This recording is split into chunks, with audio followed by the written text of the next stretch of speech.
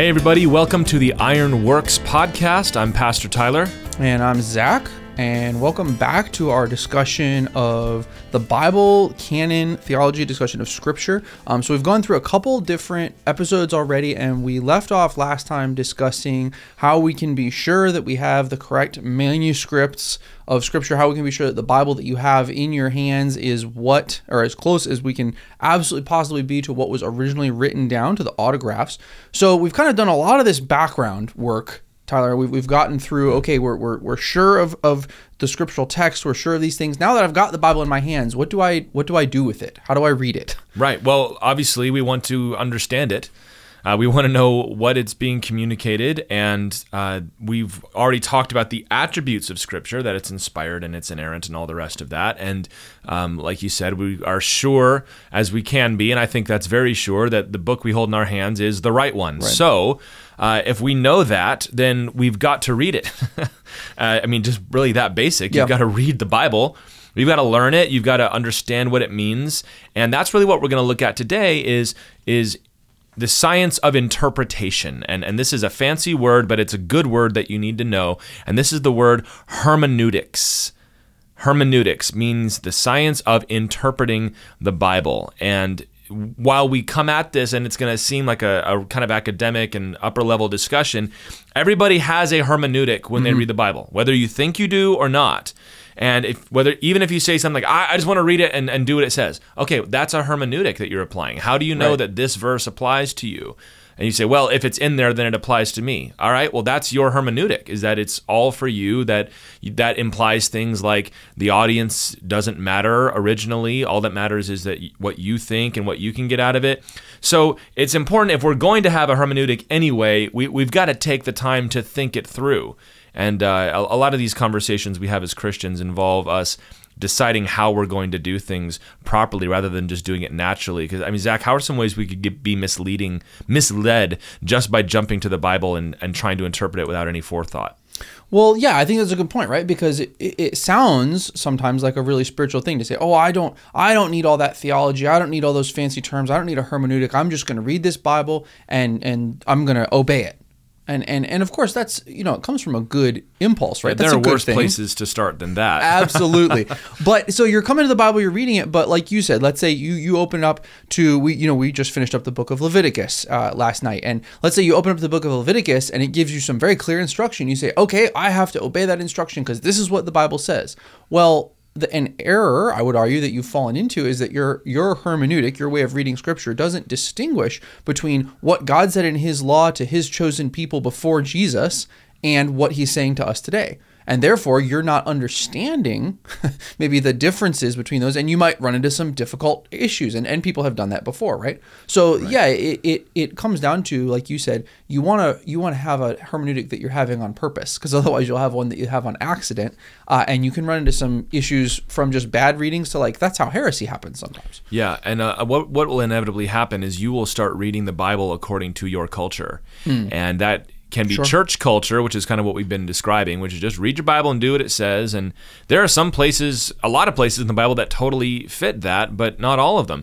But if you are coming from a more secular culture, you might read the Bible thinking, all right, well, I know that some of it's going to be good, but most of it's going to be kind of not right, and it's not, not modern, or you're going to come at it with the whole, this is a myth that we're going to try to extract morals from, even though, okay, that might, I think a lot of times that's an error, even of something as basic as genre. It's like, well, this isn't being written as a myth. This is being written as a poem, or it's being written as a letter to a person. And you interpret a letter differently than you would interpret a song or a story or a legal book. And we have all of those things in Scripture. So even at the most basic level, you've got to know what you're reading. And so what this comes to is this is a theological process.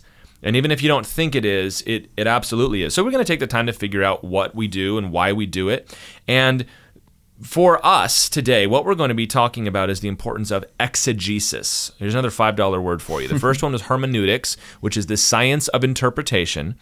Exegesis is the process of determining what the text means. So ek means to come out of something, like exit, right? So we're trying to extract the meaning from the text. We're trying to say, what is it trying to say? The opposite of that is eisegesis, which I'm trying to read meaning into the text.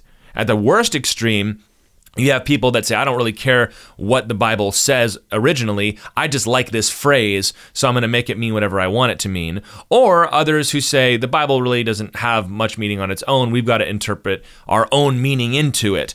Well, we don't believe that. We believe that the Bible is God's revelation, and we need to read it to determine what God was saying through his words. And this is really what it means. God used words to reveal himself.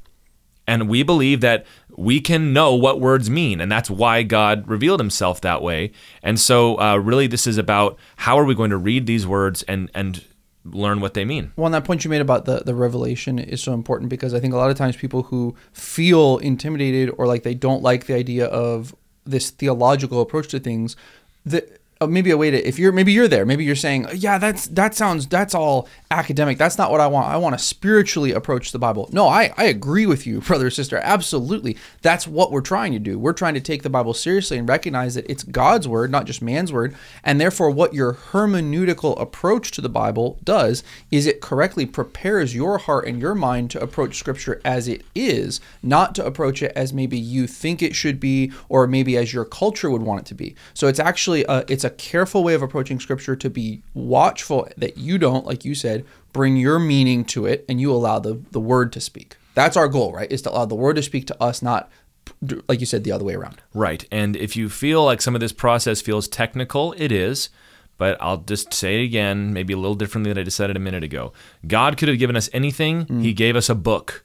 Right. Therefore, the study of words and sentences and grammar and structure and genre and symbolism are very important for a Christian, because God gave us a book and we need to learn to know what the book means. So a lot of this will seem obvious to some of you that have been in this for a long time, but it's good to stand on these. What we're going to do is we're going to start with 4 principles that are going to govern how we study the word. So kind of our exegesis, our hermeneutic is the following 4 things. And then when we come to the second half, we're going to look at 3 steps that you can take to interpret and study your Bible. So 4 principles and then 3 practical steps. So the first principle is that we have what's called a literal hermeneutic.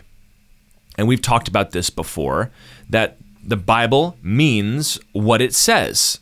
We believe in interpreting the Bible literally. Now, right away, we have, let's take the example of Revelation, that there's a 7-headed dragon that John sees in the book of Revelation. All right, now we do not, because there's a literal interpretation, believe that one day a giant 7-headed dragon will go rampaging through the streets of Babylon.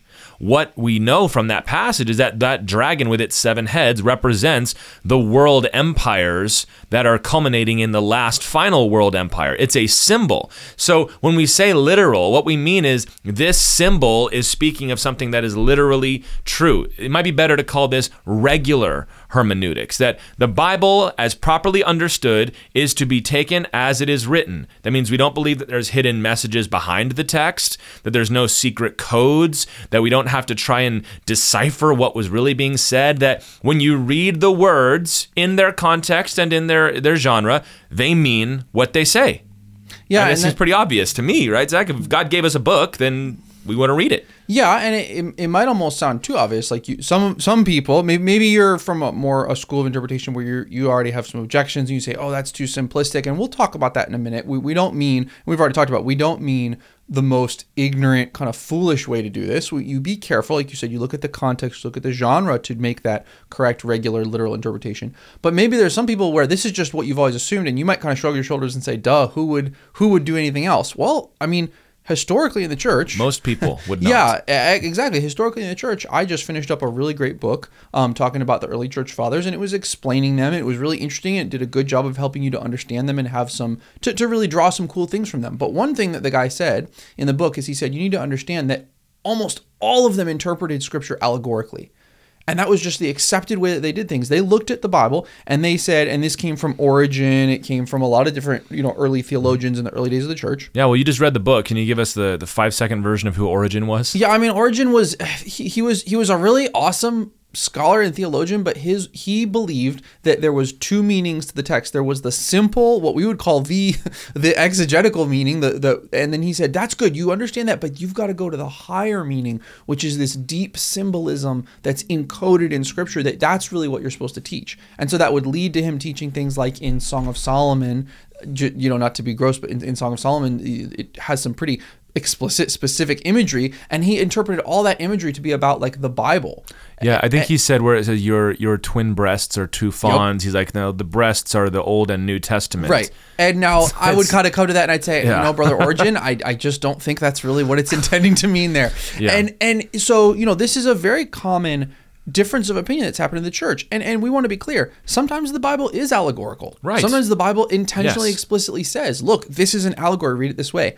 But unless there's a good contextual reason to think that's how a passage should be read, your first step, like you're saying, should be, what does this mean, though? Like we always used to tell the high school kids. What does it mean? What is it saying? And what is the simple understanding of that? Yeah. Now, I want to just jump on what you said. Sometimes the Bible is allegorical. Like sometimes it'll, the prophets, for example, will use allegory to describe things. But sometimes the New Testament writers, for example, Paul uses Hagar and Sarah. Yep. As an allegory of the flesh and the spirit. Mm-hmm. And if you look at how he does it, it's a great allegory because, Ishmael was the son that Abram had according to his flesh, and Isaac was the one he had according to the will of God and the spirit. So here's how you can, in some cases, have your cake and eat it too, is if you recognize that the book of Genesis is telling us a true story about a real person that these events happened to. If you can see what are essentially preaching points that you can draw from that, a great example of this is Joseph has a lot of great typology and parallels to the life of Jesus. Oh, yeah. But it's never explicitly drawn out in the Bible. But we can see that, and we can say Joseph functions as an allegory of Christ, even though we believe that everything that happened to Joseph really happened. But we can believe that God in his providence and in overseeing the formation of his word has brought these things together. The danger is when you say things are allegorical, there's a deeper meaning, is if that deeper meaning is totally disconnected from the text itself. You can't And you skip. can't, there's no way to check it. Right. There's no way to come at it and all right, how did you come to this conclusion? Well, you've just got to be able to see the depths of the... It's like, no, that's not how we do this. The Bible is a book written in the way books are normally written, and it should be read in the way that it's normally written. So, you read the poems like you would read any poem. You read the stories like you would read any story. You read the letters like you'd read a letter, and the prophets like you'd read prophets. Now, obviously, there's more weight to them, but this is something else that we could get into here. There are some that do not like the idea of reading the Bible literally because they say things. I think Karl Barth was one of the guys that got into this. He tried to more bridge the gap more than others did, but they'll say, God is so grand and so great, God cannot be limited by human language. And they'll talk about how humans can't express certain things. And they say, because God is so great, words cannot adequately express his truth. Therefore, he did his best. He condescended himself in giving these words, but the word is inherently going to be limited. Okay, now here's what I'll say to that. There is truth to that in that God is greater than anything we can comprehend. And I think part of heaven is going to be us developing our spiritual and mental capacities to further understand God. Of course. But here's two things I'll say to that. Number one, I believe God is capable in his own great power of condescending himself into language that will adequately and accurately communicate his truth. I don't think that the Holy Spirit is limited by language. I think the Holy Spirit is able to use language to communicate the truth. I think God is able to do that. And I also, on the other side of that, do not believe that people, if God so limited himself that the word cannot adequately express all that he is, It is the height of arrogance to think that we can pick apart his word, know where he was being condescending, and go beyond or even against what it says in order to come to what we call the accurate conclusion. Right. So either way, what you end up with is God gave you a book and you've got to read the book. Yeah, have you ever run across that, Zach? I have. Like, well, isn't God bigger than his word? I have actually. I had the privilege of being in a class at Liberty with a professor named John Morrison. I think he's with the Lord now, but he wrote a book called Has God Said, which is very good. I recommend everybody read it if you can get a hold of it. And it's about, he actually talked about Karl Barth a lot in that book. And he talked about how Karl Barth kind of started this trend. He argued in the book that Karl Barth kind of said this, and then people came after him and said, well, like Karl Barth said, and that actually wasn't what he had said, which, can tend to happen. Without doing a ton of research myself, the things I've read about Karl Barth is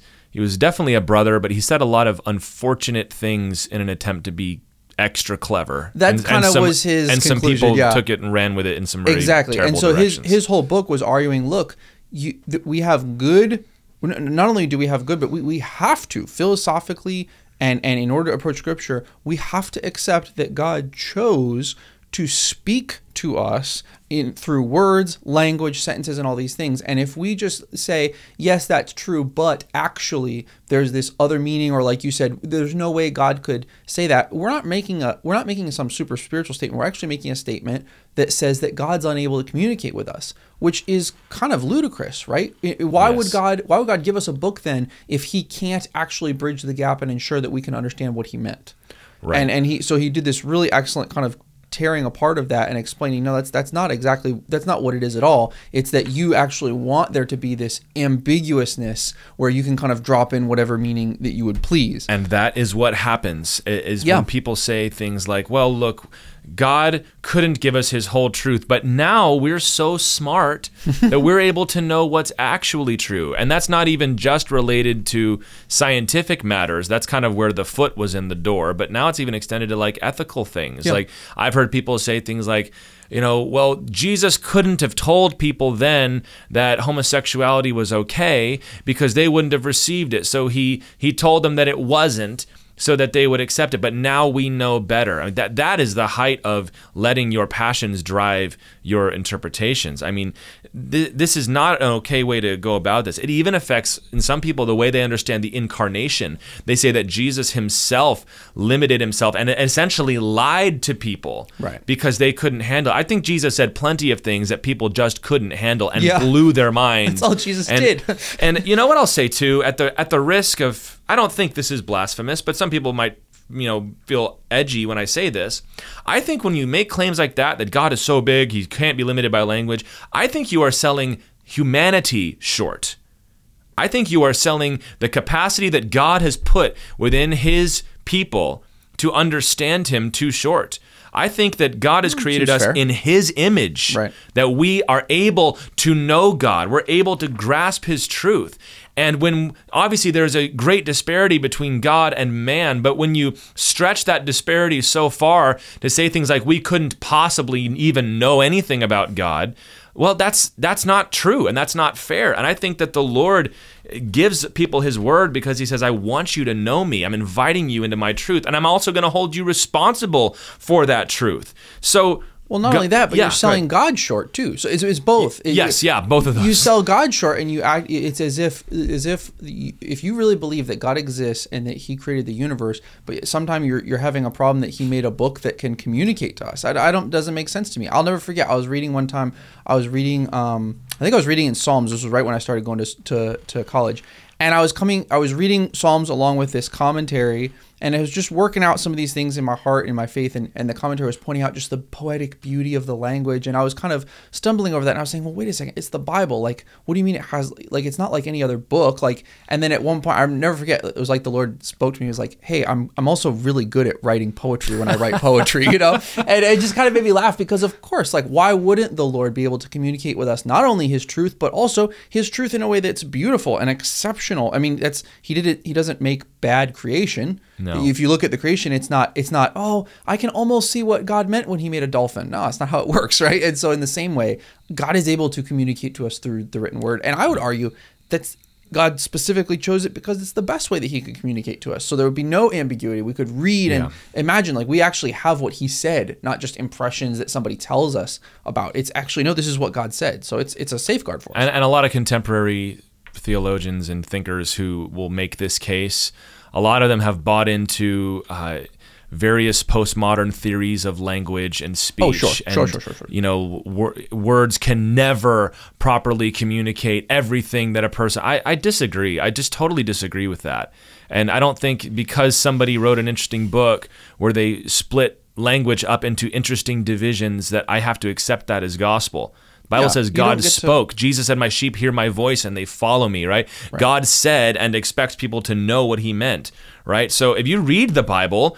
I mean, people talk to God. Like Moses talked to God like he talked to a friend, and Abraham spoke to God face to face, and Jesus, the Word made flesh, spoke to his people. And so here's a free practical hermeneutic technique or tip for you. If you bring any book to the desk with you when you sit down to interpret Scripture, and that book gets open first, you have an issue. And I mean this across the board, brothers and sisters, like whatever book you're bringing, if it's Foucault or Derrida or any of these, you know, language, what's the term that I'm looking for? Speech act theory. Yeah, all these different basically ideas why we can't actually communicate in words. If you bring that book to you, you know, metaphorically to the table first when you go to open Scripture, then you're going to read Scripture through that lens, and you will not be doing Scripture the justice and the respect of letting it speak to you first.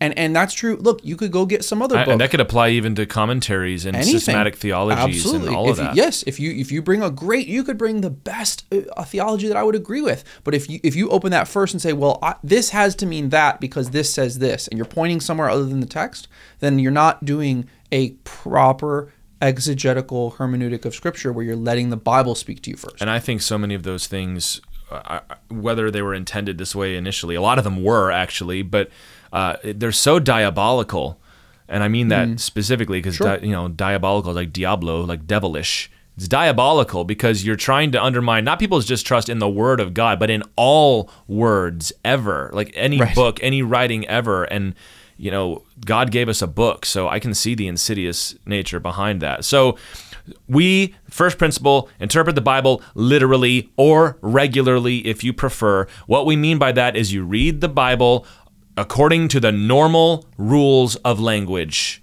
that you're not looking for secret hidden things behind it. There is an infinite depth to the Scripture, but that there is limited width, shall we say. The pool might be 1,000 miles deep, but the pool is defined by the words that God has chosen in his sovereignty. So the fact that God said one thing and not another is the very basic foundation of all of our proper Bible study. Yep. All right? So that's principle one. Principle two is our exegesis, our hermeneutic is historical. We read the Bible historically. So what does this mean? It means that we read the Bible in context, and especially the context in which it was originally received. So we know this. The Bible was written at a certain place and a certain time. Most of the Bible was what we call occasional, meaning that it was written at a specific occasion. Not all of it. Romans might be our best example in the New Testament of a letter that was not occasional, meaning there was not a specific thing written. The prophets obviously were occasional. They were writing about certain circumstances. Some of the Psalms were not. David was just writing a song, right? So in that context, that's how we interpret it. That means we emphasize what the author was trying to say. We call that authorial intent. This is what you're seeking after. Obviously, the Lord as the capital A author, but even Paul, Malachi, David, Ezra, what were they trying to say when they wrote this to the original audience to which it was given? And so the short version is historical interpretation means what did these words mean when they were first written to the first people that received them?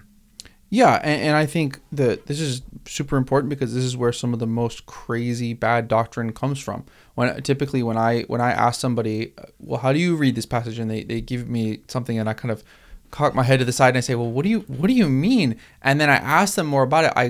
I find really quickly that they either don't understand or have chosen to ignore the context of the passage. It can get you into trouble so fast, and it helps. The context helps you to close doors in a sense. Like, let's say you read a passage and, well, what could this mean? Well, it could mean these 5 things. The context helps you to close maybe 2 or 3 of the doors immediately and say, well, I don't think it can mean that because look how this was originally intended in the audience that it was originally intended for. That wouldn't have made sense to them, so it can't mean that. Let's go down this door instead. Right. And so it's a good way to eliminate some really bad and weird interpretations of things. Yeah, so a very common view of the Bible is that it is like it's like a book of maxims. It's like a toilet book where you open it up and it's just got a lot of little pithy sayings that you can kind of get your word for. Or even some people sometimes use it almost like the I Ching. What's that? The divination book, the I Ching. The I Ching, the Chinese thing. Yeah. I'm going to flip it open and see what it says. Yeah. That's not what the Bible is. There are parts of it that are kind of like that. The book of Proverbs would be an example, maybe some of the Sermon on the Mount, but even that was written in like you've got to know that Solomon wrote this, and Solomon was the wisest man who ever lived, and he was a king, and he was writing it to his son, so it's got a very male emphasis in it. Like all of that informs how you read it. You know that it's a wisdom book, so that he's not making profound theology statements. He's making practical observations about life. So here's a great verse. I flagged this one to use. Let's read this verse from Ezra 10, verse 3. It says, "Therefore let us make a covenant with our God to put away all these wives and those who have been born to him. According to the advice of my master and those who tremble at the commandment of our God, let it be done according to the law." So the people all say, we're going to divorce our wives and put away our children. If you were to just drag that verse out, it's in the Bible that it's good to get rid of your wives and kids. No. That was a specific thing said by a specific man in a specific time for a specific reason. And if you don't understand that, you're going to misinterpret the passage. You might even react to this. How could they say that? Well, go back and read it and see what he was trying to say, that you've got to read it historically, meaning in its context, not just the context of paragraphs and chapters and things, but the context of how it was written and how it came about. This is why, if you've ever been to a Calvary Chapel church for any length of time, that we will have extended times where we talk about the background of a book. So we're going to start the book of Daniel. We're going to spend time talking about who Daniel was, who wrote this book, what date was it written, where was it written to, what was the circumstance surrounding the writing of this book, because that's going to inform how you understand it. So you read the book of Titus, and Paul is talking a lot about the qualifications for elders. Why? Because he was sending Titus to Crete to be essentially the bishop of Crete until he could raise up other people. Titus's mission was to raise up other leaders. So Paul writes him a little book about these are the kinds of qualities you look for in a leader. If you read the book of Galatians and you don't know who the Judaizers were, you're going to wonder why Paul is so bent out of shape by this. And so context and history and authorial intent matters. So, Zach, let's talk about, for example, a verse ripped out of context. Everybody loves judge not that you be not judged. Matthew 7, verse 1. Everybody knows that one. Everybody likes that one. Has it ever been taken out of context?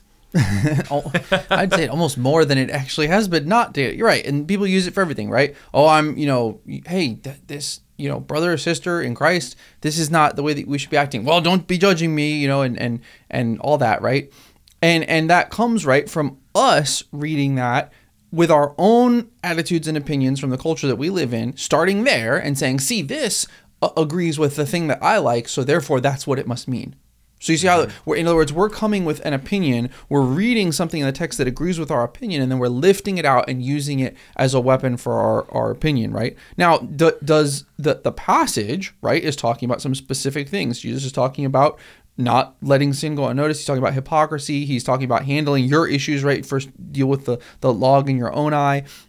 He explains how we should judge, right? Right. And so there's a lot in that passage, and some of it actually pertains to the thing that people lift out of context. Some of it does pertain to the idea that, hey, don't go around and be pointing out everybody's sins all the time. That's true, but you can only get to a proper interpretation of that passage if you understand all of the stuff that's going on. And if you just grab those, and this isn't important, I tell people this a lot of times, you cannot just read the words of a passage and then take those words out like a magic spell and say, see, these words in this sequence mean this, so now this is a truth that I can take all through my life and point at things, right? Yeah. You have to look at the whole context and say, what does this mean?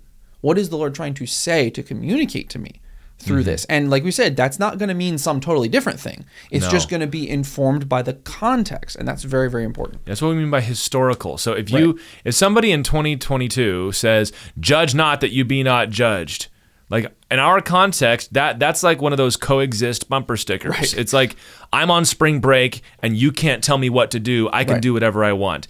It's like, let's just pause for a minute. Do you really think that's what Jesus was trying to say in that passage? Right. Do you think Jesus was saying you can have whatever religion you want and you can do whatever you want and you can, get weird face tattoos on a weekend because no one can judge you? That's not, you read it, like he said, he's talking about hypocrisy. What did the people that first heard those words think when they heard judge not? Because that's what Jesus meant. That's what we mean by trying to chase down authorial intent, reading it historically. And when you read it historically, it makes an awful lot of sense.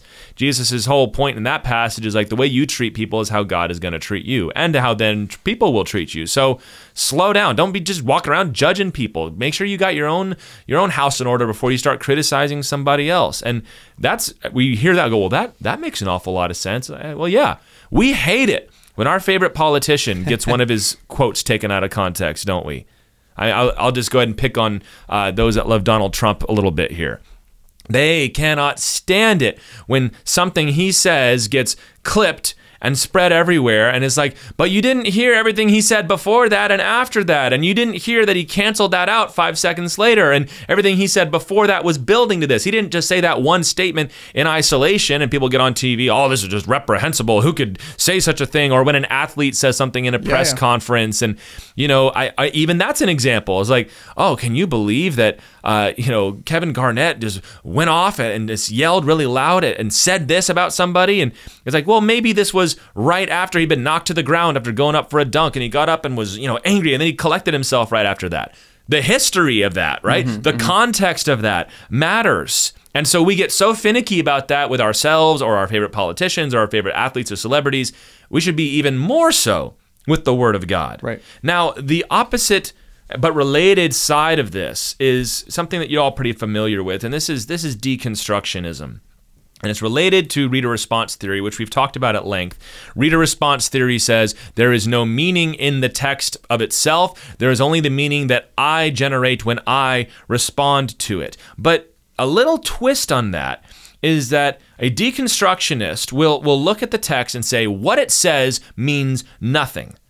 And that's very interesting. They say all that matters is context. The text itself doesn't matter. Right. And this is fascinating to me because you got some people that say neither context doesn't matter, only the text and how I respond to it. These people say all that matters is the background and the presuppositions of this person. It doesn't matter what they said. We know what they meant. And this is maybe something that frustrates you a lot when you see it in the news, and cancel culture. It gets into this kind of stuff. Like, it doesn't matter your tone. It doesn't matter what you meant. So what people like that will do when they come to the Bible is we don't want to find out what it means. We want to find out the meaning behind the meaning. So you'll come to this and you'll say, now, all right, this person writing this book was a straight man. So we have to read the homophobia into what he said because obviously he's writing from his position of privilege. Feminist theology will do this. They'll say everything the Bible says about women was written by men. Therefore, they're writing from their bias, so we've got to take that apart. Liberation theology will do this for race. They'll say, well, this was written by people that were in power. Therefore, we've got to deconstruct that and it might mean something totally different. So I know what they meant even more than they did. And if you've ever had a friend that is into this kind of thing, it's you feel like they're reacting to things that you didn't say because they believe that they know what you really meant when you said that. So I've used this illustration before, but the book of Hosea is a story in the Bible of God sending his prophet to marry a prostitute. And then she cheats on him and she has children with other men. And he goes back and buys her from the slave market. And it's a beautiful picture of redemption. But they look at that and they say, well, we know Hosea was writing this as a religious man, and that's his privilege. So let's look at it the other way. Gomer, his wife, was trying to live out her sexual liberation, and that's why she's portrayed as the bad guy in this story. And when he comes and redeems her from the slave market, that's him asserting ownership over her, and we've got to break free of that. And now the example that God gave becomes a negative example, and you've completely inverted the meaning of it. So that we see this everywhere, but it's worse when it comes to Scripture, right? You'll know this is starting to happen if you're having a conversation with somebody and they seem obsessed with the idea that whatever is on paper, whatever the person was trying to say, there must be an ulterior motive behind that.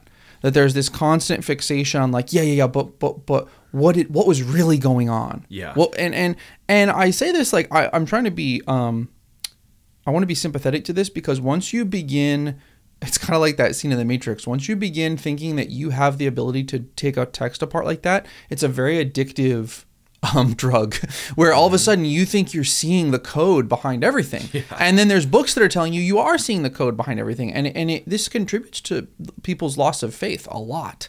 Mm-hmm. And it's very sad and very damaging. And so this is why you guys wonder maybe, why are they making such a big deal out of how I read the Bible? This is why. Is because there is a possibility, if you read these books that tell you that this is the way to understand Scripture, that you go into these very dark little holes where it's hard for you to even explain to somebody down that path how they are wrong. Because everything you're saying to them, they're interpreting through, but you would say that because you're this, and that. So we are being strong about this and cautioning you, and it's this is why we don't believe that reading Scripture is something, reading or interpreting Scripture is not something anybody can do. It is a spiritual endeavor.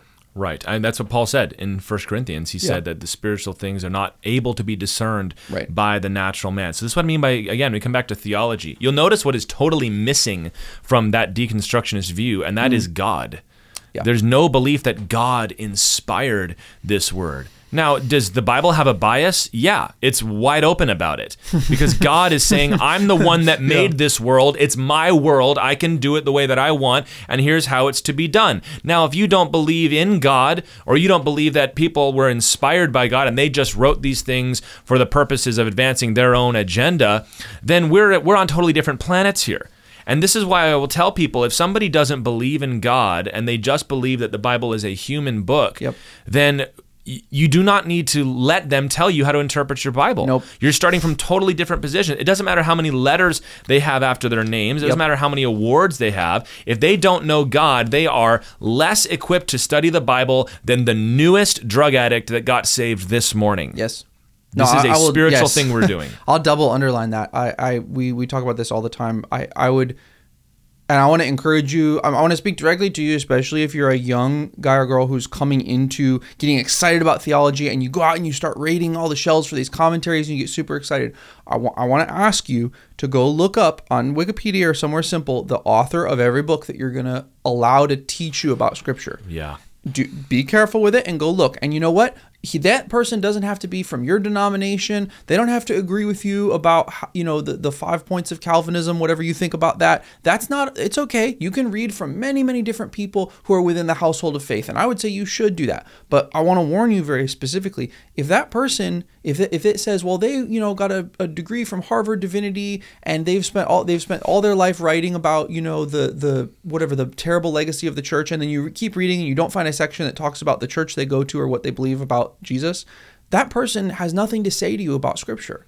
Right. Absolutely nothing. Yeah, and they can only say to you things that will be muddled, and they will misunderstand Scripture because they don't know God. And I want to be really clear with that, because it's very easy for you to get intimidated and say, and you'll see this online. You'll read and someone will say, scholars say about this is what we know about the New Testament now.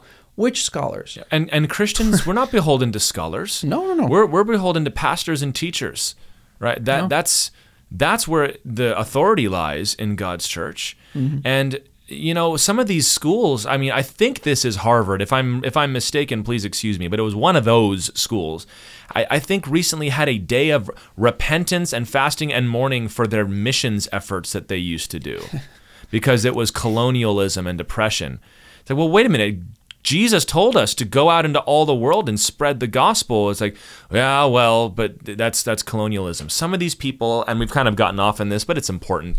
Some of these people have a stated goal that I'm going to join the church as a theologian or a clergyman so that I can break apart the patriarchy, or I can break apart whiteness, or I can break apart any of this. So they're coming with no intention of interpreting the Bible as it was written, right, only of breaking it into pieces for their own social and political agenda. That is not how we read the Bible. And this is not how normal conversation works anyway. No. Like so many of these people will try to convince you that the way that you talk to people and read books and go about things, that there's something secret and hidden and evil behind that. Don't let anybody put that trip on you. No. And please don't misunderstand either and say, oh, this is because you have a political agenda. This is literally has nothing to do with politics. We're not speaking so strongly because not from our perspective, it doesn't. No. But we're not these people we're talking about, it very much does. Yes, but when we are trying to explain these things to you, we're not saying, and that's because we don't like their politics. No, what it has to do with is who has authority to speak on matters in the household of faith. And look, we like Tyler said, we have enough pastors, teachers, leaders, and gosh, now we're blessed with scholars who have studied these things and who passionately know and love Jesus. You don't have to go outside the walls of the church to somebody whose stated intention is, I don't believe in God, I don't believe in Scripture, but I really love reading about all this history and therefore I know what Scripture is about. Or in fact, I hate the Bible and I hate Jesus and I hate the church. Yeah, which it's we're not speaking too strongly there. That is some people who will say that about themselves. And I just want to encourage you, feel no obligation to listen to what those people have to say about the word because they're what Paul would call untaught. Yeah, it's blind leading the blind is how Jesus would put it. Absolutely. We pray for these people. Yeah. But we speak strongly when it comes to the Bible. There are many people that are experts in lots of different fields, but when they come to the Bible, they are out of their league because we're talking about something spiritual. So all of that was related to people that want to get so far into the context that the text doesn't matter and break apart the context according to their own interpretations. Right. What we mean when we say we have a historical hermeneutic is that we read the Bible in context. We're trying to interpret it as it would have been understood the first time it was said.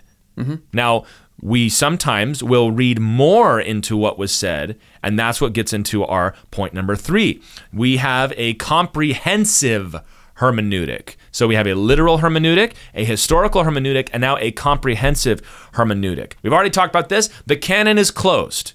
No more books are going to be written. Right. The text is confirmed. We have it right in front of us. That's textual criticism and all the rest. So when you study the Bible, you've got to study all of it. You can't just pick one piece and interpret it by itself. You've got to let Scripture interpret Scripture. That's a great quote that's been attributed to just about every great man of God. So I don't know who said it first, but the best commentary on the Bible is the Bible. Yeah. Every book informs the other book. It's not even Old Testament against New Testament. It's the Old Testament interpreted through the lens of the New Testament. And even passages that seem like opposites are parts where we sit down and say, okay, Paul says, saved by grace through faith, and James says faith without works is dead. So, all right, what are we going to do? How are we going to interpret this? And that's what leads to the lesson of theology. So we've got to do this. You've got to get the whole Bible involved. Now, this is easy when a prophecy, for example, references a commandment from the law, right? It says, I said to you to keep my Sabbath years. Like, okay, let's go back to Leviticus and explain what the Sabbath year was. Now Leviticus is influencing how we read Jeremiah and so on. Or in the New Testament when it says, this was done to fulfill what was said in the prophet Isaiah. And that kind of reminds us that the Bible is assuming that you're reading all of it, especially the New Testament. Yep. All right? Especially, Paul says that all these things were written for our instruction. Like you're not going to understand Revelation if you've not read Daniel before. It's going to seem really weird and strange to you. Mm-hmm. Like, whoa, where did this come from? It came from Daniel. And that came from being influenced by other books as well. You've got to have the whole thing, because we have a tendency, Zach, don't we, of having like a canon within the canon when we're trying to study the Bible. And that comes from because we haven't done a good job of what we're talking about, which is reading comprehensively. So if you have your favorite proof texts that prove your favorite bit of theology, right? And I won't pick on anybody. It doesn't really matter because we all do this. Oh, well, I agree with this way of interpreting this doctrine. And here's the 3 verses that prove that. I I hesitate sometimes even to use the word prove, because people approach scripture like as if it's a geometry thing where it's like, look, because of this and this and this, now there can be nothing else to say about that. And it's like, well, but the Lord didn't write us 3 verses about that. The Lord wrote us a massive book. And here's 3 other passages that seem to add another layer of meaning, another shade to that. And you haven't addressed those at all, right? And this is where we can run into real problems of overstating ourselves on certain doctrines, is when we look at our couple of passages that agree with what we think, and we either ignore or minimize passages that seem to either add something extra, not contradict. That's not what I'm talking about. I'm saying they add something extra and say, hey, you also need to account for this idea. And we fail to do that when we don't read all of Scripture and let it inform what we're thinking theologically. It's very easy to present the Bible as having a narrow view of certain subjects. Yeah. Sovereignty of God is one. It's real easy to dig through the Psalms and Romans and everywhere else and find God's statements of his absolute sovereignty. And you line them all up. It's like, look at all of this evidence. That's not nothing. I mean, it's true. But I could just as easily go through and find all these passages talking about how men have free will and how God laments over what they do and he wishes you wouldn't do that and God repented over what he had done. You could do that. But what you need to do is read it all together and arrive at a whole picture, a comprehensive picture of what the Bible teaches. You've got to let every book, and all Scripture is given by inspiration of God. That means even something like Obadiah with 21 verses. If you're not factoring in if you want to use your geometry analogy, if you're not factoring in the data from Obadiah, you are not working with the whole puzzle. Right. If you're only reading the New Testament and you never read the Old, you're not working with the whole puzzle. And you'll know that somebody's doing this, or you'll catch yourself doing this, if you start pointing to a verse or a passage and say, yeah, but what does this say? But what does it say? Look at it. What does it say? This verse say? Right. What does this verse say? Right. And we're kind of mocking because we've heard this done, or I've done this sometimes too. And what you're doing there is you're pushing to ignore other data in Scripture that tells you, hey, I see what that verse says, but also this is true. So these need to cooperate and inhabit what we know about this concept together. And if you're pushing one out and saying, no, but what does this say? Then you're being guilty of not reading Scripture in its full, what we call the full counsel of God. If you ever hear somebody say that, that's what they mean. It's, look, you got to read all of it. All of it. You can't just pick. Here's an example. There's a guy that likes to call our church every now and then and fight over the phone. One of the things that he'll bring up is, Yes. It says in the book of John, the very first chapter, that no one has seen God at any time. So the disciples saw Jesus, so how could Jesus be God? Now, if you honestly want to know the answer to that question, there's a pretty cool conversation we can have. For example, the next verse says, but the true God who was with the Father has made him known. And he says, we beheld his glory. It's like, no one has seen God, but God has revealed himself in Jesus. And if you read through the Gospel of John, you keep on coming across that phrase again, that no one has seen God, but Jesus will say things like, if you've seen me, you've seen the Father. Do you not believe that I and the Father are one? And it's like, we have seen him. And they say, it's emphasizing the Trinity. Yeah, and they tell Nathaniel, come and see. Like that statement that he gives at the beginning is not supposed to prove that Jesus wasn't God. The opposite of that is true. It's a whole theme. But this guy calling and yelling over the phone doesn't have time to hear the whole Bible explained. He just wants to harp on his one half of a verse. And that's not how we study Scripture. Yeah. It's okay to say things like, yes, no one has seen God. I agree. But you then have to answer the question, if that's true, then how can Thomas look at Jesus and say, my Lord and my God? Right. That's the whole, right? Thomas said, until I see him. It's kind of the whole pinnacle of the book. But, that's you've got to have the whole Bible. There's something else related to this that is called progressive revelation. And Zach, that has nothing to do with politics, does it? What is progressive revelation? Well, look, it just means, God, there's a story in the Bible. God is revealing himself to his people. And a lot of this has to do, when we're talking about progressive revelation, we're usually going to start talking about his people Israel. Because God reveals himself to his people in the law, right? And says, I want you to keep this. This is my perfect law. And then what happens? Well, they can't. So then God says in his prophets, okay, if you can't do that, I'm going to judge you, but I don't want that to happen. But here's what will happen if you don't obey. And then they don't obey, so they get judged. And then God sends Jesus and says, look, that was the times of old, but that's passed away because I've fulfilled the law. So you see how now, standing like reading the epistles, if we just pull something out of the epistles and we don't understand the progression of what has happened up to that point, we might make some mistakes. Or seen through the other end of the telescope, if we go back to Leviticus and say, but it says right here that you're supposed to stone people who commit adultery, and we don't understand, yes, that's 100% right, and I'm not diminishing that by saying that God has then continued to reveal the ways, we call this dispensational, the ways that he is working with man. And right now, that is not the way he's working with man anymore. Right. And people will get upset with that and say, you're compromising, that's not what the Bible says. And it's like, no, I am viewing all of Scripture and what it says, and you're actually doing what's called cherry picking, which is you're grabbing a thing that reads the way that you want to read. And this is where a lot of legalistic teaching can come from, is people will grab something that says it in the strong way they like and ignore the fact that that is the way that God was dealing with us then, and he's dealing with us now differently. Right. That's progressive revelation. Yeah. Progress. God revealed himself over a long time. It began with a general knowledge of God in the garden, and then with Adam and Eve and that. And then God worked with individuals, speaking to them directly, Abraham, Isaac, and Jacob. And then in Moses, God established a covenant and wrote down a legal binding covenant with the people. God interacted in all of their stories according to that law. He sent prophets to give them inspired words from him. Then Jesus came as the incarnate word of God and died on the cross and rose again. And the church wrote his stories down. And then they wrote down what happened in the early church. And then the apostles were writing to each other how to properly understand all of this. And the last thing he gave us was how he's going to conclude all of this in the book of Revelation. So you can't read Deuteronomy as if the Gospel of Luke doesn't exist if you're going to read the Bible comprehensively.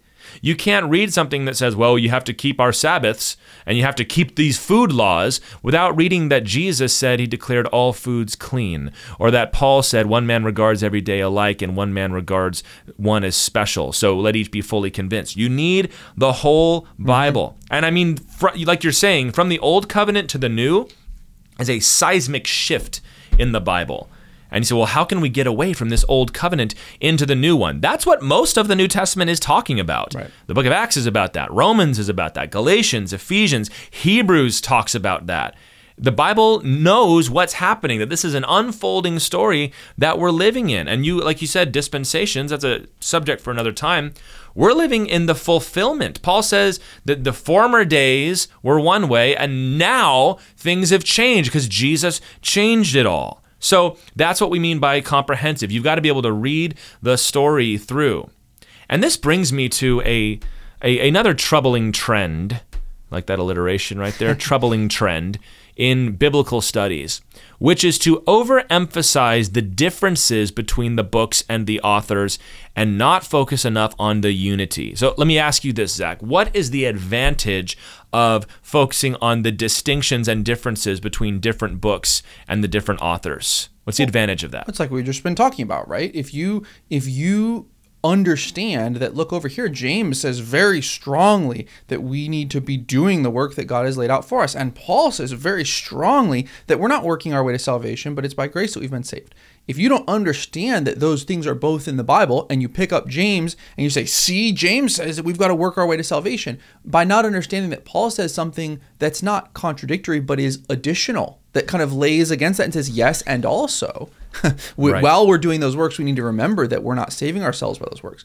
If you don't understand that there's a little bit of difference there, then you're going to make some big mistakes in interpretation. That's the good side of that. Is yes, you should understand that this is what James says and this is what Paul says, and both of these are part of the whole counsel of God. So they both are part of the whole truth about how what we need to know about these things. Yeah, and you learn the contexts that are different. You're not assuming that they're all writing from the same context. I mean, Daniel wrote in Babylon, in exile, and that shaped his stories agrees in what he had to say. And, Solomon wrote during Israel's golden age, and he kind of writes that way. And so it further brings color to the scriptures. You realize that different authors use specific words differently. So this is an important thing to know, that like Paul will use a lot of words very technically to mean a specific thing. And John, when he uses that word, he might not mean it exactly the way Paul does. Not that the words change meaning, but like Paul, like for when he says flesh, for example, he has a very defined meaning of what that is, whereas the other authors might use it more neutrally. I think one of the most fascinating things is that Paul tends to talk about salvation as something that has already happened, and Peter tends to talk about salvation as something that is going to happen. And they both do. Like Peter will also mention it as a past event, and Paul will mention it as a future event. But their emphases are different. And so that helps us to see the diversity of Scripture. But when you break it down to where now the differences are way more important than their unity, that's when you get into trouble. Many people, they don't want to talk about biblical theology as a singular thing. They want to talk about biblical theologies, that there is Pauline theology and Johannine theology and Mosaic theology. And there's something to be said for that. Like, what if by that you mean, what does John emphasize? And how does Moses present this same truth?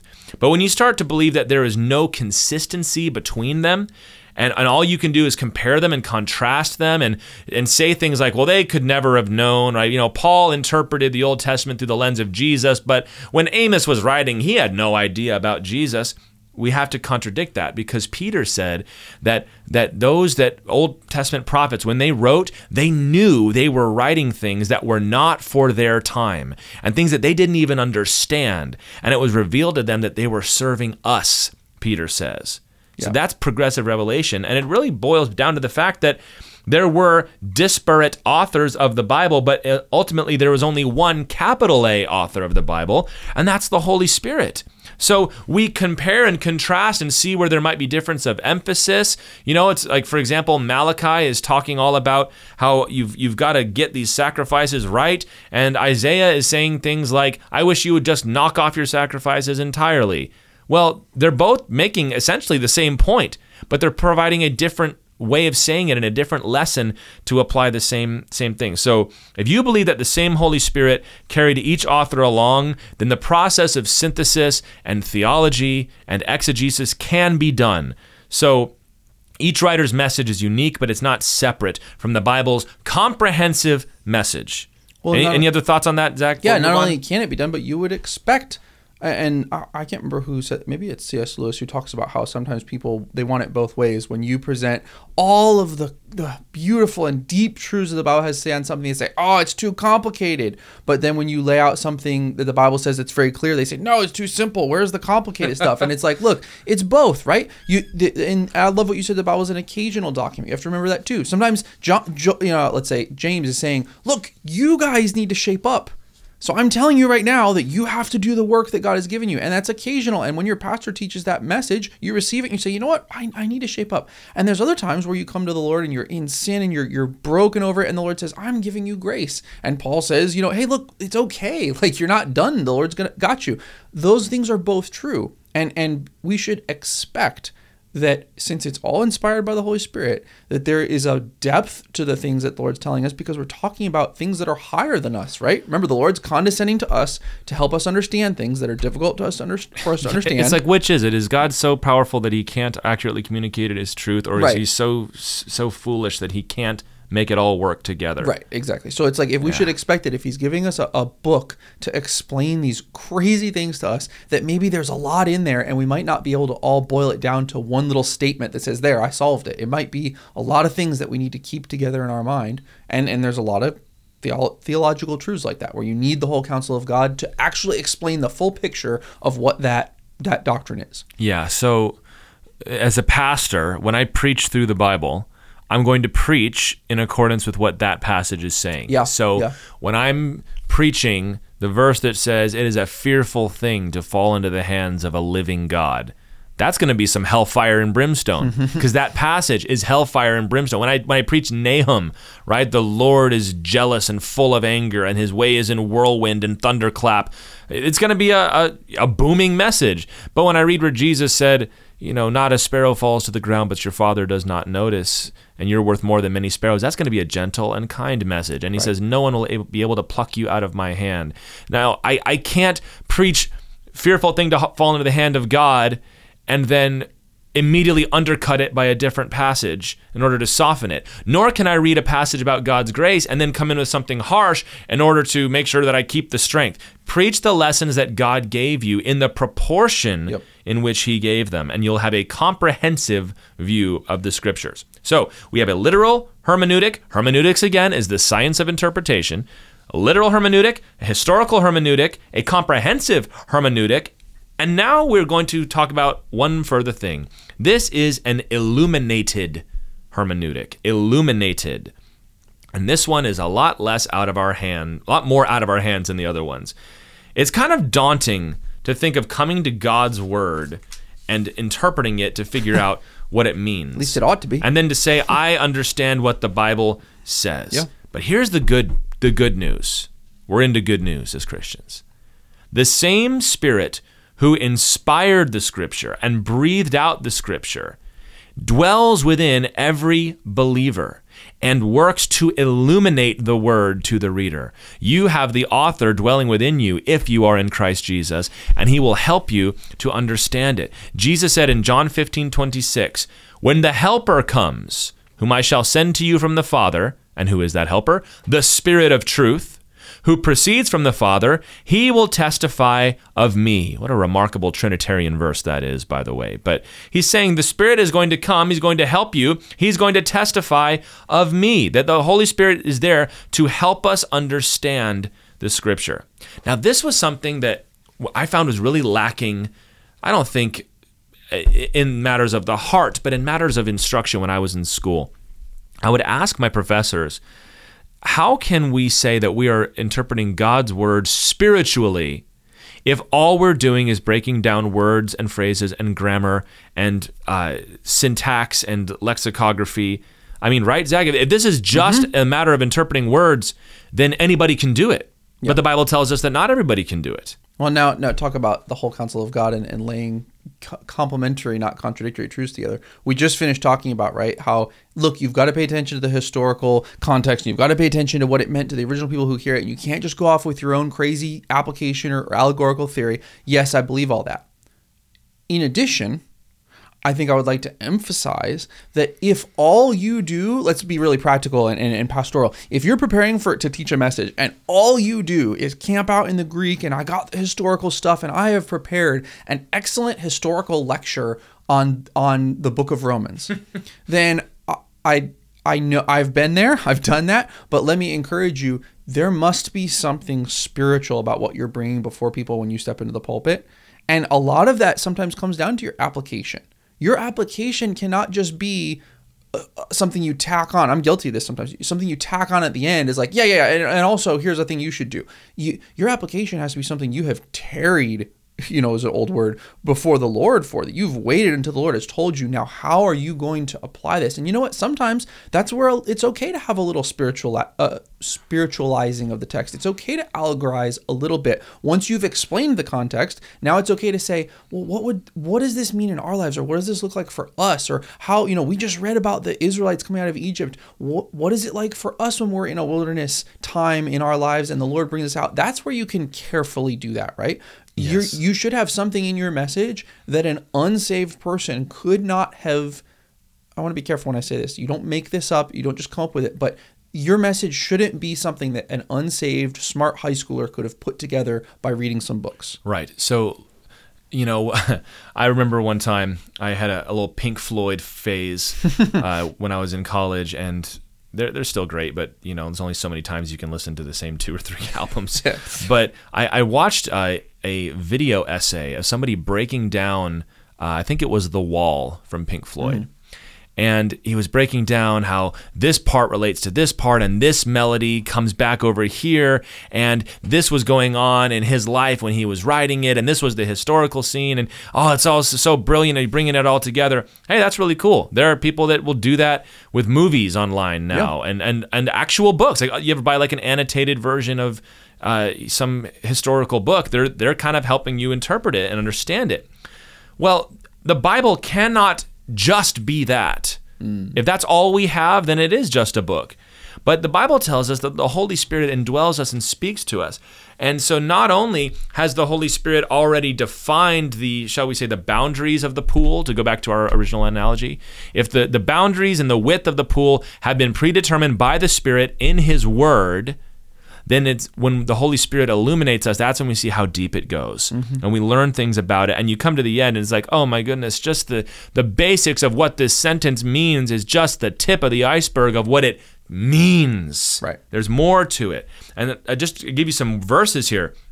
1 Corinthians 3:16 says the Holy Spirit indwells every believer. Paul would say in Romans, if the Holy Spirit is not in you, you are not in Christ. Ephesians 6:17 calls the Bible the sword of the Spirit. That's his sword. That's how he does his work. That's his weapon. Paul said in 1 Corinthians, my preaching was not in persuasive words of wisdom, but in demonstration of the Spirit and of power, so that your faith should not be in the wisdom of men, but the power of God. Paul's telling us the power of God does not dwell in the Spirit because he's so smart. The power of the Spirit does not dwell in the Bible because Paul and the other authors are so smart, but because the Spirit inspired it. He wrote it. And a common objection there is that, okay, but different Spirit-filled believers will arrive at different theological conclusions. And if the Spirit is speaking to all of them, then how do we know that there's any such thing as truth? What do you say to that, Zach? How do you answer that question? I think I have two answers, I guess. My first answer is, okay, what do you mean by different theological conclusions? Like, but contradictions, or just they're seeing and emphasizing different parts of what the Bible says, right? Like, for example, I have great friends who emphasize much more the sovereignty of God. I don't think even they would say that we have different theological conclusions about salvation. They just say, hey, this is what I really see and what's emphasized for me and is laid on my heart. And I emphasize other things. The Holy Spirit isn't feeding us contradictory information about the Bible. We're just captured maybe a little more by certain things. And some of that comes down to our church culture and our tradition, all that. That's fine. There's nothing the matter with that. Now, when there's genuine difference theologically, like, for example, what if I have a brother who I love and he's a Christian and we study the Bible together, but he doesn't believe in the inerrancy of Scripture? Okay, that's different. One of us, I think, is right, and one of us, I think, is wrong. I will meet him in heaven and we'll hang out together, but I do believe that the Lord will take one of us aside and say, actually, can I just let you know this was correct, right? So and a lot of this happens as you get closer and closer to the essential doctrines that we really aren't going to compromise on. I don't think the Holy Spirit is going to tell you that that the virgin birth is correct and tell someone else that the virgin birth actually doesn't really matter. That's not true. He's the Spirit of truth. That's not. So one of those is right. But there's plenty of room for there to be difference of non-essential things as we read and interpret Scripture. I think that it's totally fair for us to pray and study long and make sure that we're as convinced as we can be of what we see in the Word. And that's okay. And it's okay sometimes for us to debate that. Right. So I think nowadays we get this idea of like, no, stop. We can stop arguing. It's like, look, argue kindly and be loving to each other. But there's nothing the matter with really going after it in the Word together and saying, sometimes the Spirit works in the dispute as He brings you two together through that process. And you both see, you know what? I agree with, I still agree with what I'm saying, but I'm hearing that you're bringing me to this other emphasis in Scripture, so I need to accommodate for that. We both need to make sure that I'm not laying that aside. That's exactly right. And if you do that lovingly, you're getting a better understanding of the Word. And so people make this big deal out of, oh, you Christians, you interpret everything all these different ways, and there's no such thing as truth because you guys can't even figure it out. I often think that that's something people would like to be true. And more often when you really dig down to it, it's like, well, they have a communion this way and you have communion that way. And it's like, right, but do we both agree that like what's happening here is the same thing? Then the Holy Spirit is leading us to the same place. Yeah, so I think that, first of all, that claim, so many people, when they want to blast the church and they want to draw negative statistics about the church, they will include all of these denominations that are dead as a doornail and kicked the Holy Spirit out a long time ago. there is a remarkable. So, everything, before I move on, everything you said is absolutely true. That, there many times the differences are so overblown. Sure. And in the essentials, we're all being brought to the same point. But I will also say this, I don't think that every conclusion that somebody throws out there just because they claim to be a Christian is a spirit-filled one. Oh, yeah. Well, he's a pastor. It's like, all right, but he's also doesn't believe in the Trinity and doesn't believe in the inerrancy of Scripture and believes there are other ways to heaven. So his interpretation of this passage, if you'll excuse me, is not as valuable as somebody whose does. Absolutely. Jesus said, you'll know teachers by their fruit. Right. He said, if you're not living a godly life, then we as Christians should be very wary about what you have to say, even if you are a scholar of understanding words and speech and that kind of thing. On top of that, John, especially towards the end of the New Testament, and he lived the longest, so he got to see a lot more false teachings rise up. He told us there are certain tenets of the faith that if somebody does not hold, they're not only not saved, they're antichrist. They're antichrist. 100%. So not every difference is an actual difference. Sometimes this is a false teaching. And everything you said is true. I think primarily when we talk about illumination, we're in the realm of application. We're in the realm of, what does this verse mean? Pastor Chuck's radio message, what is the word for today? There have been countless times where I've opened my Bible and I've read something that contextually it has nothing to do with what I'm going through, but God uses a turn of phrase or a section of verses that this is for you. I know countless people that got saved that way, that got called into ministry that way. Yeah. And that's an example of the Word of God being alive. And so we who are of a more academic bent should not poo-poo it when somebody says, I read this verse and God spoke to me. Like, that verse doesn't even have to do with you. It's like the word is alive, my friend. The Holy Spirit can cause that word to rise up like a lion and roar at somebody, even though it wasn't maybe initially intended for them. Keeping in mind that the Holy Spirit has bound the limits of our interpretations by the words that he chose. And we should try very hard not to pit these two things against each other. Well, and that's where a lot of times people, like on that specific point, people who are much more emphasizing that, no, it's the words say this and this is the context, and so it can't mean that, they'll say, and that's why I don't believe that God can speak to you directly because he's already spoken in his word. To which I gently say, look, we're allowed to check.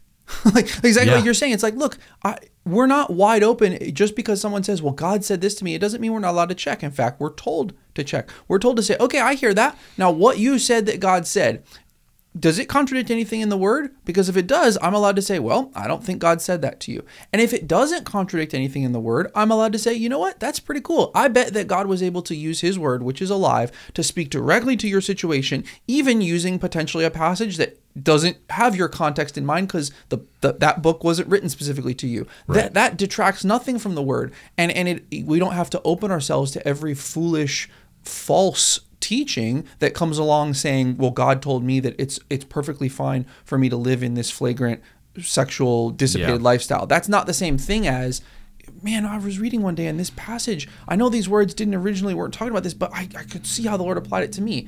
It's okay to accept that without accepting the other thing. There's a difference between those two things. Yeah, the Lord is able to use his own word that he inspired. But here's something else I want to point out. So we've talked about illumination as bringing us to the essentials of the faith. Yep. We've talked about illumination as giving us solid application. I also think, and of course the baked in illumination, you might say, of the text itself. But here's one more thing. I think that you can trace through history how the Holy Spirit has been carefully guiding the church as a whole to correct conclusions on theology. How he has been giving us the correct interpretations. I think we talked about the canon of Scripture. The Holy Spirit illuminated and guided the church to the canon. He guided somebody like Athanasius, who, wildly opposed to his own context, said, no, this is true. And then that's what won out. Martin Luther and the doctrines of grace, John Calvin and Zwingli and those guys, the Holy Spirit was bringing them to firmly state this for the whole church for all time. I would very tentatively suggest that the ongoing charismatic movement around the world right now is the work of the Spirit to remind the people of the power of the Spirit, the baptism of the Holy Spirit that we need. So over time, the Holy Spirit leads us together to certain conclusions. So don't ever sell short the fact that when you're studying the Bible and you might have a slightly different nuance or emphasis on it than somebody else does, that's still within the bounds of orthodoxy and all the rest of it, that your little effort in preaching that day might not be part of a larger effort that the Spirit is doing to guide the church into something great and something wonderful. That makes it exciting to study the Bible, doesn't it? We're participating together in the whole work of the capital C church, which is to make sure that we're lovingly shepherding each other towards the truth.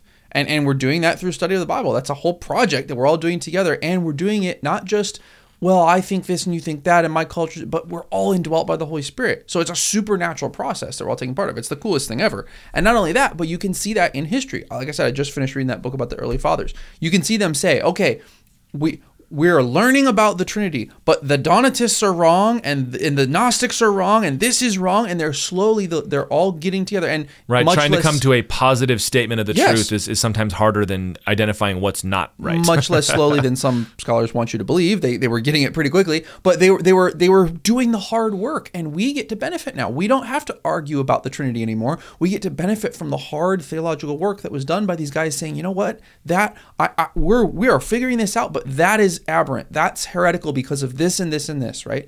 And the same work, like you said, I believe is being done over issues of the Holy Spirit today, where we're saying, you know what, that's kooky, but you can't get rid of this. We don't do that, but we can't not do this. We have to do that, right? I would add also, I'd say the work that theologically is being done in the section of anthropology. Yeah. Which is not anybody's favorite section of systematic theology, but like the question of what is a human is huge right now. And the church is having to come up with answers to questions that we've never had to formulate before because it's never been questioned before. But we have answers, and it turns out the Bible has an awful lot to say about these things. And so that's what the Spirit does. So then, Zach, to finish this section up, how important is prayer when you're studying the Bible? Well, look, I mean, if you want to be able to, and I think about this every time I prepare to teach, if I want to be able to interpret the Bible in a way that is more spiritual than a pagan, then I have to be closer to God than a pagan. I have to, and that doesn't put me on a pedestal. I'm saying I have to go check with the Lord. I can't just prepare a whole teaching and say, you know what, I really broke that passage down really well. Great. That's a mechanical, you should just be, I don't want to discourage anybody. You're going to get good at that. You should just get good at that. That's a skill. It doesn't always require a lot of spiritual effort. It's just a skill. You just break down the passage. Oh, yeah. When it's time for me to make a Bible study, I very rarely feel inspired when I start. It's like, just sit down and start writing the thing. That's just the work. If you don't be discouraged by that, the spiritual work comes when you've finished the mechanical work and you say, look, Lord, here's some things I could say. What do you want me to say? And when you step up to speak the word, you should, I think, expect and say, Lord, if you're not coming to help me to say what is right for these people right now on this occasion, right, then I'm not ready to go up yet. And I do. I mean, if you're not waiting in prayer like that, and I'm speaking to myself sometimes, you're not waiting in prayer long enough, because you can't just say, here's some things about this passage I read. You're standing up in a pulpit. You're speaking. The Bible says we're speaking as if we speak the oracles of God. Yeah. Like, you got to take that seriously. And so there is a spiritual responsibility you have to have heard from the Lord. And I try and ask myself, can I honestly tell people the Lord spoke this to me to say to you? Yeah, and you need to recognize too that the Holy Spirit, if you're preaching, the Holy Spirit is illuminating the word to your hearers through you. Yep. You know, a lot of God's processes are not quite as magical as we try to make them sound. They're very natural, and I mean supernatural, but you know, through the word, Paul calls through the foolishness of preaching to save those who are lost. Right. It's that's what you're doing. And how many times have you been preaching and you think you just kind of laid an egg on the stage and somebody comes up and they say, Yep. I want to give my life to Jesus today. It's like, after that one, are you serious? Right. Because the Holy Spirit was doing the work. So this is our fourth principle, is that we have an illuminated hermeneutic. We pause and we wait for the Spirit. If we believe in God, read the Bible as if God was real. Don't get trapped reading it like it's a math equation to solve. Right. Yeah, listen for the voice of the Lord. Who knows if the Lord might not give you exactly what's right? in that passage and guide you toward correct interpretations. We need to read the Bible like disciples. They were learning from God. We're not, I've got this, stand out of my way. So these are our 4 principles of Bible study of hermeneutics, which is the science of interpretation. We have a literal hermeneutic. The Bible is to be interpreted according to the usual rules of language. We have a historical hermeneutic. We search for authorial intent and understanding context to determine what a text means. Number 3, we have a comprehensive hermeneutic. The whole Bible needs to be brought together to arrive at correct conclusions. And number 4, we have an illuminated hermeneutic. We recognize in humility the active work of the Holy Spirit, and we seek his help in interpretation as we do the work. Those are 4 pretty good principles, I think. And it goes right back to the fact that this is a theological matter we're discussing. And similar to like what we said about the canon, if somebody is not going to approach this theologically, I mean, they are, even if they won't say they are. But I mean, if they're not going to acknowledge the role of God in studying the Bible, they really have nothing to say to us. They might be able to tell us how to understand the difference between a gerund and a participle, but that's not the same thing as knowing the difference between truth and error in God's scripture. So those are our 4. Any thoughts on the principles before we get to our steps of Bible study, Zach? Other than to say that I've been exposed to, and I've carefully exposed myself to a lot of other ways to read scripture, and I'm pretty convinced that this is the good one. I mean, and I'll just go ahead and say that. I mean, I know that there's people out there who are great believers, and shoot, some of my heroes of the faith that would have disagreed with what I just said about how to read scripture. That's okay. I am personally, in studying and in watching the fruit of teachers who do this, I'm convinced that this is the best way, the best hermeneutic to approach scripture. And I would hold that up against other ways and say, look, but this one allows me to be flexible and to see all of the truths in scripture. It protects me from taking big allegorical flights of fancy. It includes the role of the Holy Spirit and doesn't take him out. Those are all important. And I think that's why I think it's a good one, and I'd recommend it to you. Okay. Well, we're going to move on to now the actual work of Bible study and interpretation. And we're going to give you a pretty simple formula that has been used by just about everybody. And it's still a great place to start. It's a 3-step method of interpreting the Bible, and keeping all of the theology in mind, we're going to run through these 3 steps, and then we will wrap it up for today. So the first one, when you're coming to your Bible, knowing everything that we know about it, that you've got the right books and the right text, and this is the method we're going to approach it with, the first thing you do when you come to the text is observation. The first step is observation, that you are going to see everything that is in the text to start. And it is remarkable how much you can find if you just take the time to look at the Bible. How many times have you been reading through the scripture and you read a familiar passage and you go, oh, I didn't know that was in there. I remember one time watching like Prince of Egypt or the 10 Commandments or some story, and I'm like, they added all this extra stuff, and I go back and read it again. I'm like, oh no, that was in there. Right. Oh, they did actually give the name of that character. And oh, okay, if you read Hebrews, it does say this bit. So, okay, I was not working with all of the data, and that's really what observation is, Zach, right? Is to start by looking at what's actually there. Yep. And when you first go, if maybe your pastor has asked you, could you go prepare to teach a study for something? That, to me, this is the most intimidating thing, is people say, go study it for X amount of hours, and I'll say, okay, but what do I do? Like, what practically am I doing? And this is how you practically start. You sit down, and I don't know how you do this practically, Tyler, but I just try and read the passage over and over and over. Sometimes I try and read it in different translations. Sometimes if you're this kind of person, you can listen to it on like an audio Bible, whatever you need to do, but make sure it's not just, okay, I've read that twice and I'm moving on to the next step. You want to expose yourself to that big chunk of scripture. Maybe read before, right, context. Maybe read a little bit before you're going to teach, and a little bit after. Maybe spend if you have the time, and you don't always have the time, right? Sometimes you don't have that luxury, but if you have the time, maybe read the whole book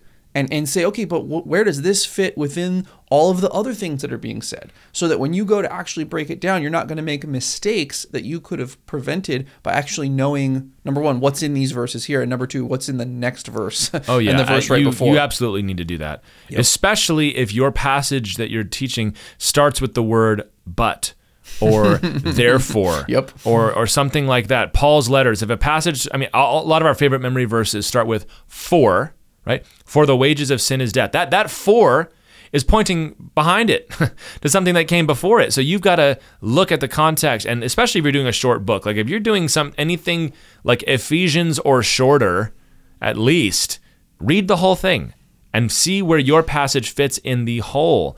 Right. And maybe you'll realize that, okay, the point I thought this was trying to make is actually not the point that he's making. So read the whole thing. And I mean several times. Slow down and really savor each word. Read it out loud to yourself. And sometimes you'll see that there's a rhythm or there's a flow to it. Like earlier when I read John 15:6, and I go, man, that's a really great Trinitarian verse. If you're just blowing through that, you're going to miss the fact that Jesus goes Father, Son, Holy Spirit twice in that same verse. So knowing that, you go, okay, so this verse speaks of God's threeness and his oneness. And you've got to have a notebook or a computer or something open for this. You've got to be writing things down. You ask the classic questions: who, what, where, when, why? Who is involved in this story? Who are the characters, right? What are they doing? Just write down the basic, what are the events of this?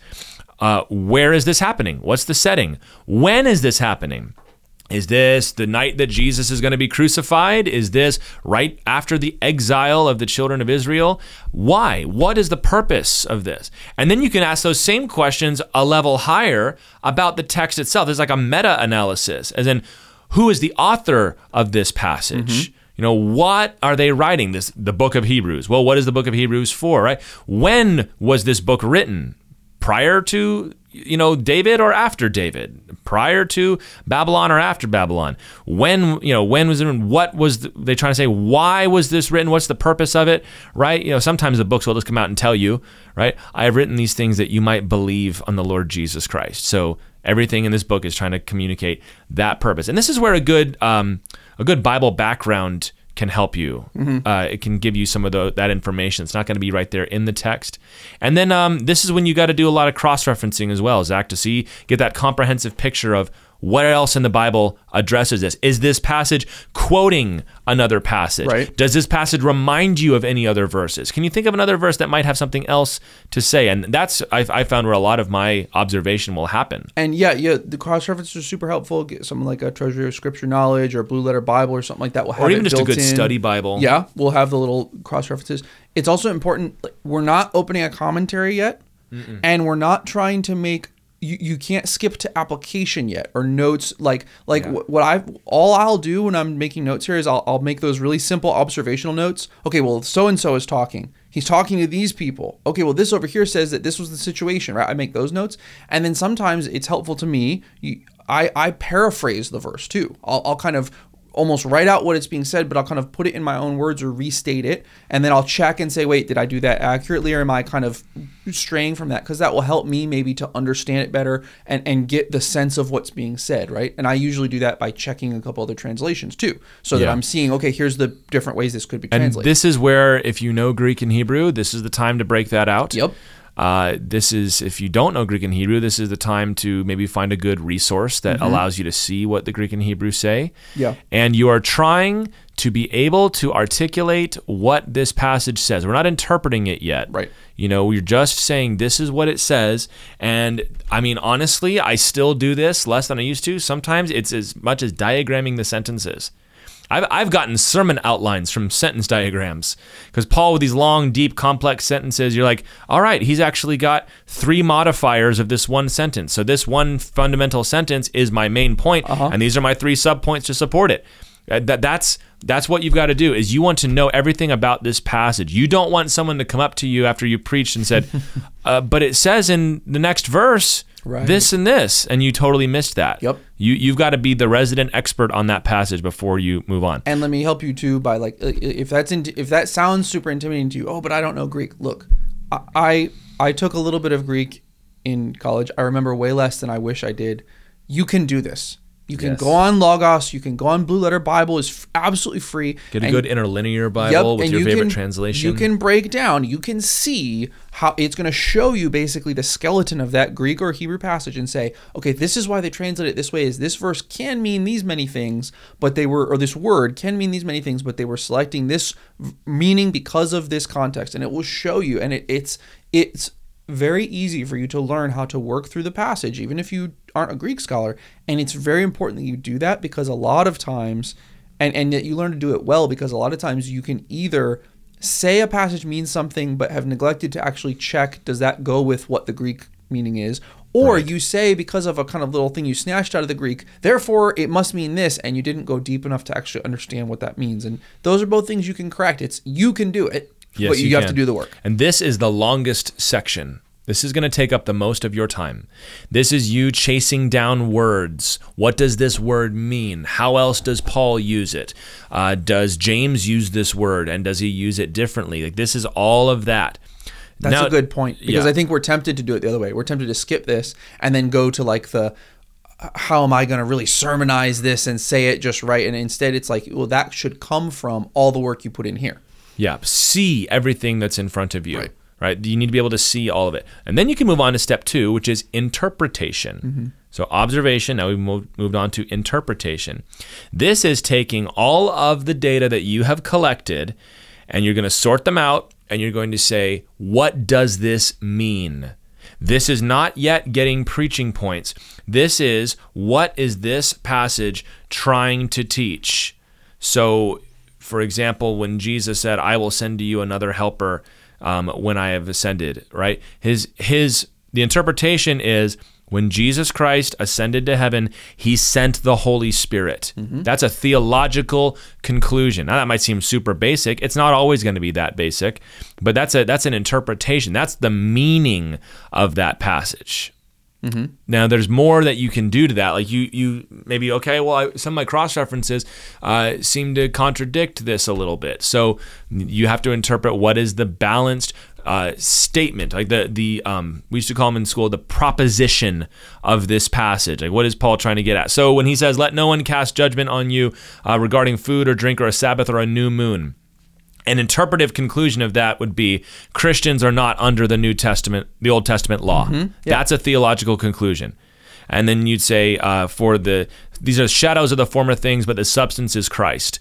An interpretive conclusion would be, the Old Testament sacrificial system was prophetic of Jesus, Right. fulfilled at the cross. And can you see how it's so important that you've done your observational work? Because if you haven't done all that work of digging up those cross references and seeing the observational step is where you also get that kind of pan around scripture and do the full counsel of God check and say, well, wait, what else does the Bible say about this topic? Yeah, like if you read that verse and you don't know what the heck a new moon is, Exactly. you're going to be in trouble. So go look it up. And then your interpretation might be really badly flawed, because you're basically just looking with this tiny microscope at this passage and saying, well, I think the interpretation is this, and that might actually contradict. You might run afoul of another passage that would tell you, no, that can't be the interpretation, because this passage says this.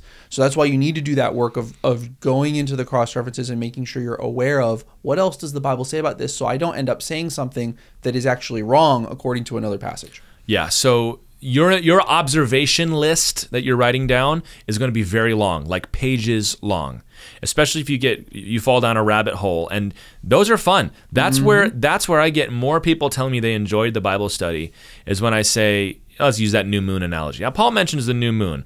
Let's look back. Where did God first authorize these ceremonies? It's right here. And maybe you pulled out a history book and you kind of found out what would have been done at the culture in that time. And then you see what are some stories that involved new moon festivals, and where did the prophets talk about new moons? And you're not going to use all of that, but you're going to synthesize it down. And then you're going to provide your next category, which is interpretation. This category is going to be a lot shorter. You're maybe going to have 2 or 3 interpretive conclusions. Like if you're doing the story where Jesus walks on water, and an interpretive conclusion would be, Jesus was more than a man because because nature obeyed him. Right? So that's an interpretive conclusion. You even can interpret that Jesus was God because nature only listens to God when he speaks. And you support that with all these verses that talk about the waves being in submission to the Lord and the fact that the disciples worshiped him. And with other references, then you say, okay, this doesn't, I can also demonstrate that from other places in Scripture. Look, see how this conclusion I've reached agrees with the full counsel of God. That's where you do that in this step, right? Yeah, double check your interpretations. Yes. Sometimes you want to almost be like a lawyer with your own interpretations. Is like, can I disprove this? Now, listen, if you find something that seems to disprove it, double check and make sure that you are not misinterpreting or misobserving something. It's very often, it says this. It's like, yeah, but that's not really what that means. That's not really what that says. Okay, I guess I was wrong. And if you come across something that seems so wild and crazy and you've never heard it, you might want to just kind of watch out. Yep. But I mean, sometimes you will get wild and crazy interpretations, and sometimes you're not even quite sure how to phrase it. Like when one of my favorite verses, when John says, "When the Son of Man comes, we do not know what we will be, for we will see him as he is." And it's like the apostle doesn't know what a person will be after the resurrection. And the reason he gives for that is because we will see God as he is.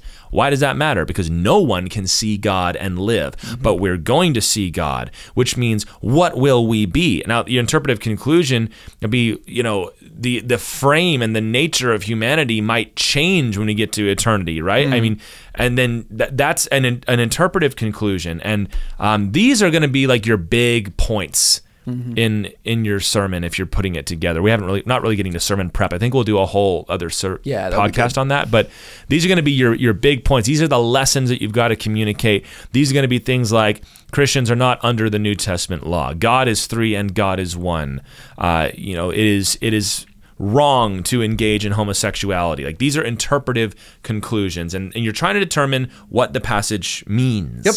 And then you kind of transition. Well, let's say to, okay, that's this so far we're preparing this excellent biblical lecture, and where you want to land the plane, as people have described it to me, is now how do you help people understand what that means for them? Right. So what is the question you want to answer? Exactly. And you want to, and I've been instructed before, it's like you want to make sure that you don't, if you end your message and it was a lot of information that was up here, you can't see me, but I'm kind of gesturing up in there, up here above people's head, and you never bring that down for them and say, now this is the beauty of theologically what this means, and this is what this means for you tomorrow morning.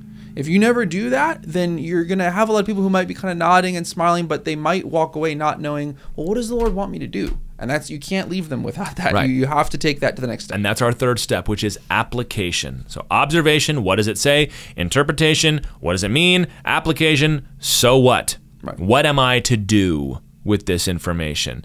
So now that I know what this passage says and I understand it very well, I also know how it fits in our understanding of theology and God, and I know the lesson that it was trying to communicate. Now we want to figure out, how does this apply to my life? How do I live out the truth that I've seen here? So, for example, I was just quoting from Colossians a minute ago, where he says, "Let no one cast judgment on you in regards to new moon or festival, etc." Well, that one has the application right in it. He says, "Let no one judge you." And so then your application, you might want to get specific with it.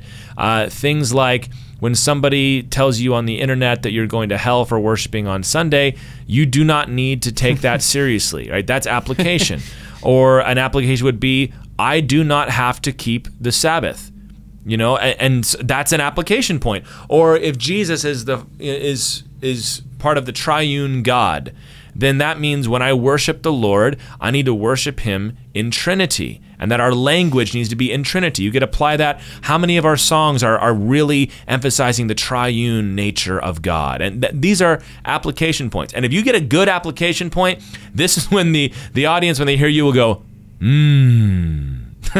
When it pivots from information to application, that's when it starts to come home. If you've done a good job of teaching the passage, when you start to apply the passage, they're going to be right there with you. And a good application has been set up by solid interpretation. Right. And this is also where you want to be careful. Just one concern here is you don't want to do what you were talking about before. You don't want to, let's say you're in a passage that's all talking about God's sovereignty.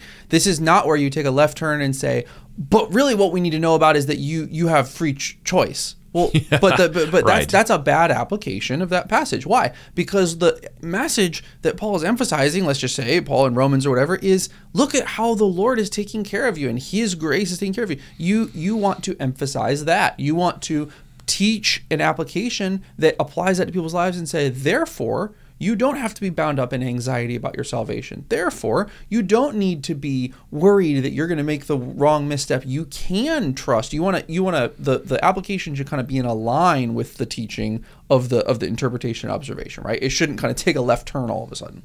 Right. I think this is there. Different teachers have different strengths or tones.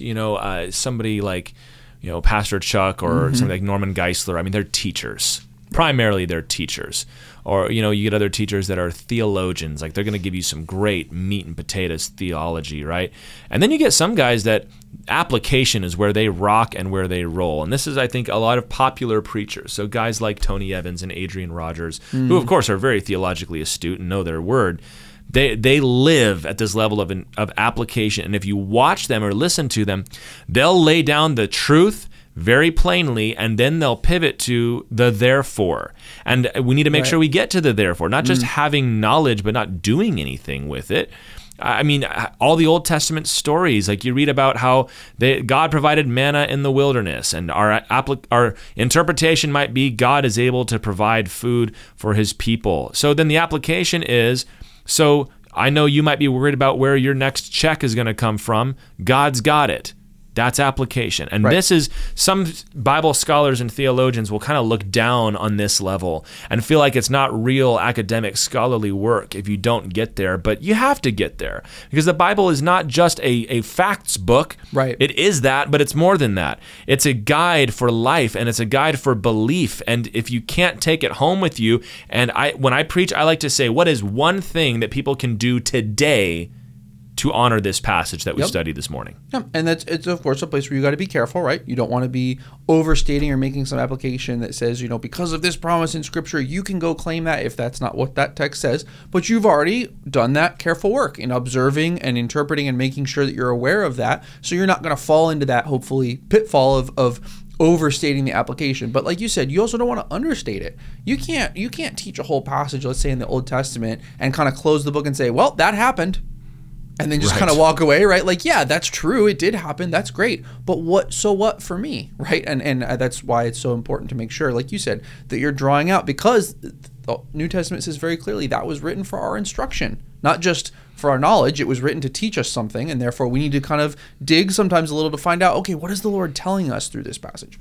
Yep, and I would say, at least in terms of Bible teaching, you'll have some weeks that are going to be pretty heady. You're going to have observation and interpretation weeks. But you also need to make sure that even in those weeks you have application, and that you try to live in that as much as you can. And that is something that you have to grow in. Most Bible students who want to become preachers are kind of like eggheads. They love the information and they want to kind of yada yada through the application. I would encourage you to spend more time than you think you need in the application, and not just what to do with it, but come up with some specific examples and illustrations of what must be done. And that's what really brings Bible study home, that we've gone from the beginning of the inspiration of God, going through our hermeneutic, and now it's gone down to the point, what must I do today? Yep. And that's application. So those are our 3 steps of Bible study: observation, what does it say? Interpretation, what does it mean? And application, what must I do? Or so what might be a better way. And those are all based on our 4 principles of hermeneutics, which are a literal hermeneutic, a historical hermeneutic, a comprehensive hermeneutic, and an illuminated hermeneutic. And we hope that the Holy Spirit has been speaking to you through this today as well. You can see how we've kind of moved from the outside talking about the Bible, and we're getting all the way down to the interpretation of it. And I think our next couple will probably be real practical about how to use it and to love it in your everyday life. Awesome. Thanks, guys. Yeah, thank you guys for listening. We will see you next time on the Ironworks podcast. God bless you.